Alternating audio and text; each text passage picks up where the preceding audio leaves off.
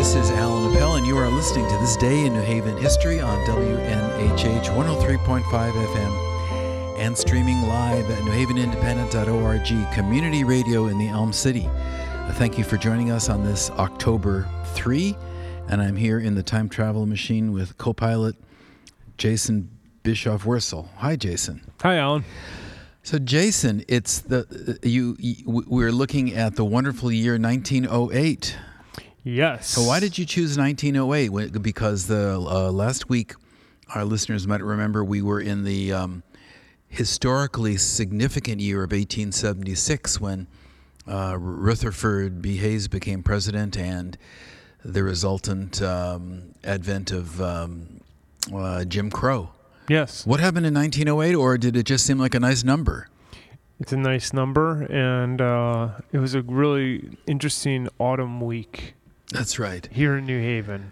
Now, I before we look at this article that you brought in, which looks to be about exciting skies over New Haven, I just want to give our listeners the context for other things that happened in 1908, according to Professor Wikipedia. In this year, New Haveners would have been aware that the Model T Ford was first produced and came off the conveyor belts wherever they built them in Detroit. See? Exciting. And the Wright brothers were having a hard time being signed up by the U.S. government, so they made a deal with the French in this year.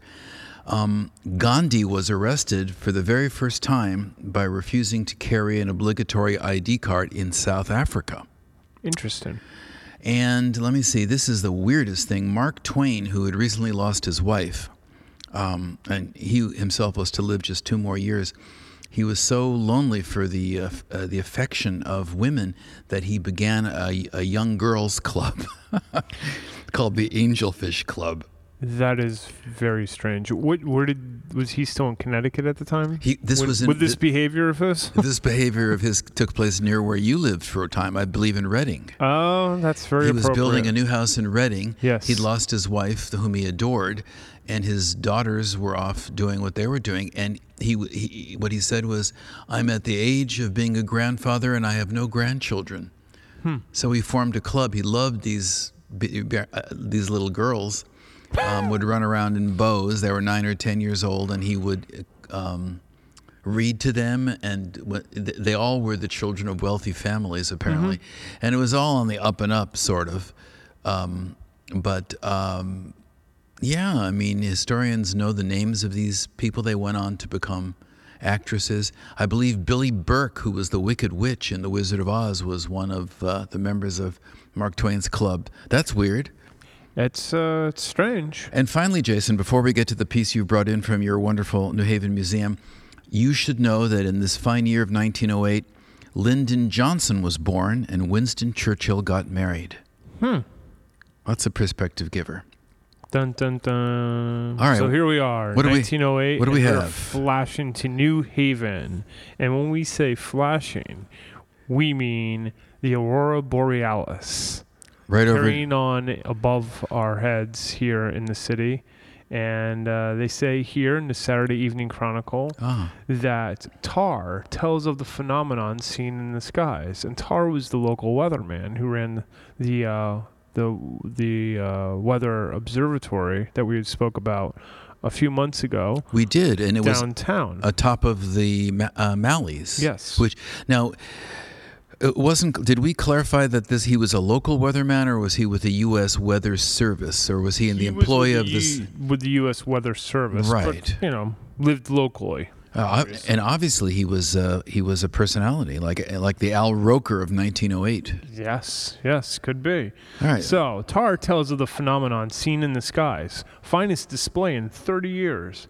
Weatherman so describes the northern lights visible in New Haven early this week. Odd electrical disturbances. It is said that the northern lights, which occurred on Tuesday night, were the finest which had been seen here in 25 or 30 years. Ordinarily, the lights are white and have something the appearance of a searchlight. But if the lights become very intense, they gain color, usually a red, yellow, and occasionally a purple. the lights on Tuesday lasted from early evening until midnight, and at times were very brilliant, gaining a red color. Right, and then there's more description of this, and one of the things it puts me in mind of is what the night sky over New Haven, in terms of visibility and being able to see the articulation of constellations. My guess is that in 1908, New Haveners could have seen a lot more stars as well as a lot more aurora borealis than we do today because we have such bright lights on the ground. Yes, exactly. I mean, the city must have been relatively dark in the evening. In 1908, there were, I would assume, gas lamps on the streets. Yes, and no electricity, not widespread. Not widespread, no. And yeah, exactly. If anything, you'd have a much dimmer light, sort of light pollution. But yes, what we have today, and really what we have in the Northeast, especially along here, this I-95 corridor, there's always some sort of artificial light at any given time. So in 1908, once the sun went down, you could still see the sky. Now, given the caveat to that is the amount of probably localized smog and heavy smoke that would be floating around from the factories. From the factories and the coal. Yes. Well, that's right. But I'm assuming the aurora borealis, those lights created by. It's interesting. They're not sure. The last paragraph says there is a general belief that these lights have some connection with the spots on the sun, and considerable work has been done to connect the two. In fact, that is the case. But because Professor Wikipedia says the lights are created by what they call solar wind, which is particles thrown off by the activity on the sun interacting with the atmosphere of Earth. Right. But I guess he wasn't sure of that. But the point is that they seem to have seen these things every year for the past 30 years. Does it occur every year and we just can't see it, or? Yeah, we just don't see that down here that often. But they could see it because if they could breathe through the coal, the sky yeah, you could see a lot more. It might have also had something to do too. Perhaps maybe we were at a different sort of orbital point. I'm not exactly sure, but it stands to reason. I mean, weather patterns were distinctly different. I mean, weather patterns today are distinctly different from almost 10 years ago. So, but back in certain points in the past, natural phenomena came about at different time points. Well, but they weren't radically different. I mean, and one of the things we share with people, well, the harbor froze over. New Haven Harbor froze over? It used to freeze over. It used to freeze over? Yeah. Regularly? For some time, yeah. It was recorded as doing so. When was this? And what was the last? You're talking about the harbor freezing from end to end, or just ice on the margins, which is quite common still? It said it was end to end. Wow. Yeah. So events like that would happen. But the actual air was recorded as not being as cold. So it's strange.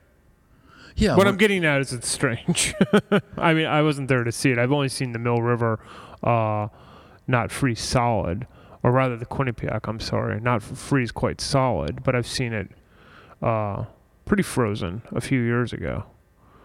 I have also where your eye could go from shore to shore, from west to east, but it didn't give confidence that if you went on it that you would stay right above the water. Yes, it was much more wow. It got cold last night kind of thing. No, one of the things that I think is kind of wonderful about history is that more or less we share the same weather in the same place with people who lived in New Haven in 1908 or in 1808 or in 1708. Yeah. I mean, it would be different, but not dramatically different. But there were certain pockets of time where things would have dramatic changes, and maybe last for a year. Maybe at some points they lasted for 5 to 10 years. But there are there is a history of weather anomalies, especially in New England. You should do a show at the museum on New Haven weather anomalies. Weather anomalies. You know what's funny about this article is I was waiting for it to tell us where people are, where it's suggested that people should go up, like go to East Rock or go to the top of this building or that building to see this, but there's no recommendation. Right. No, there's not. There's just basically it's a discussion about seeing these lights. Well, you got to and their analysis and as you mentioned, the theory that they have some connection with spots in the sun. They also theorize at this point that the northern lights are due to the conditions of the temperature and pressure of the air. They said on this particular occasion, there was a warm wave moving up from the southeast and a cold wave moving southward. When these two heat waves came together, the conditions were right to generate electricity, which is a direct cause of the lights. They are always seen in the north as the electricity generates at the pole and works toward the equator. In the southern hemisphere, they would be seen in the south coming from the South Pole. That's too complicated for me.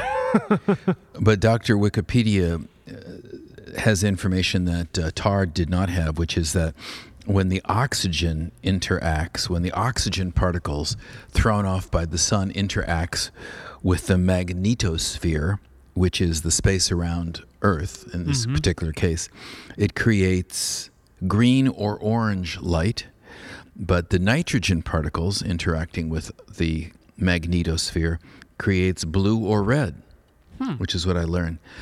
Well, anyway, Jason, thank you for keeping us up to speed with the weather in 1908. Yes, and here's hoping that we may be able to see at some point a bright aurora borealis here over the New Haven Green or maybe over East Rock or West Rock. Great. Thank you for co-piloting with me, and see you tomorrow on this day in New Haven history.